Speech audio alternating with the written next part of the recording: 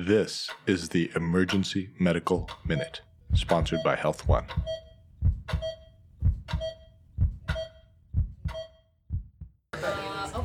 Okay, so most of you are already well versed with giving Haldol, right, for pain and for nausea, which is a great medication.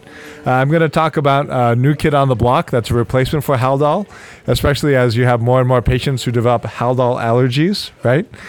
What can you give them instead? I have a Haldol allergy, but I'm a cyclic vomiter. Zyprexa. Zyprexa is great, right? Zyprexa is actually an awesome drug for several reasons. One, it gives you a lot of the same kind of benefits of sedation for pain. For patients who have a lot of anxiety-driven pain or neuropathic pain, Zyprexa is a really powerful agent for that. Zyprexa has also got this awesome property of being a great rescue for migraines. There's 2 studies now that say for refractory migraines that have failed sumatriptan, X, Y, and Z, you can actually give them Zyprexa. Zyprexa is also great because what does it come in? An oral dissolving tablet that you can send patients home with. So oftentimes I'll send a lot of my cyclic vomiters home with oral Zyprexa for 10 pills. And I've actually had a cyclic vomiter who we couldn't get an IV in, who we gave PO Zyprexa to, who actually stopped vomiting, and then I discharged after an hour. So it's a pretty cool medicine that you should all be familiar with. Thanks to the awesome work of our pharmacists, we can give Zyprexa IV.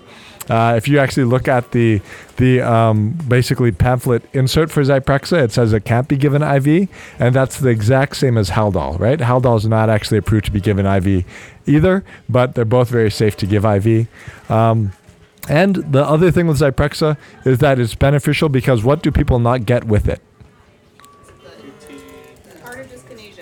Yeah, so they don't get tardives, they don't get all the basically dopaminergic. I was like, I know what that is.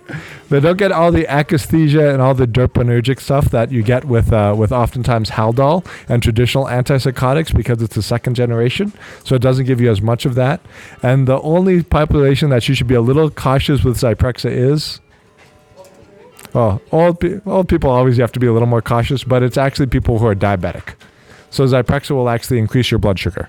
So I oftentimes, if you're like an uncontrolled diabetic or type 1 diabetic, you'd be a little more cautious with using Zyprexa. Yay, Zyprexa. Yay, Alto. We are on a quest to provide the world with free medical education.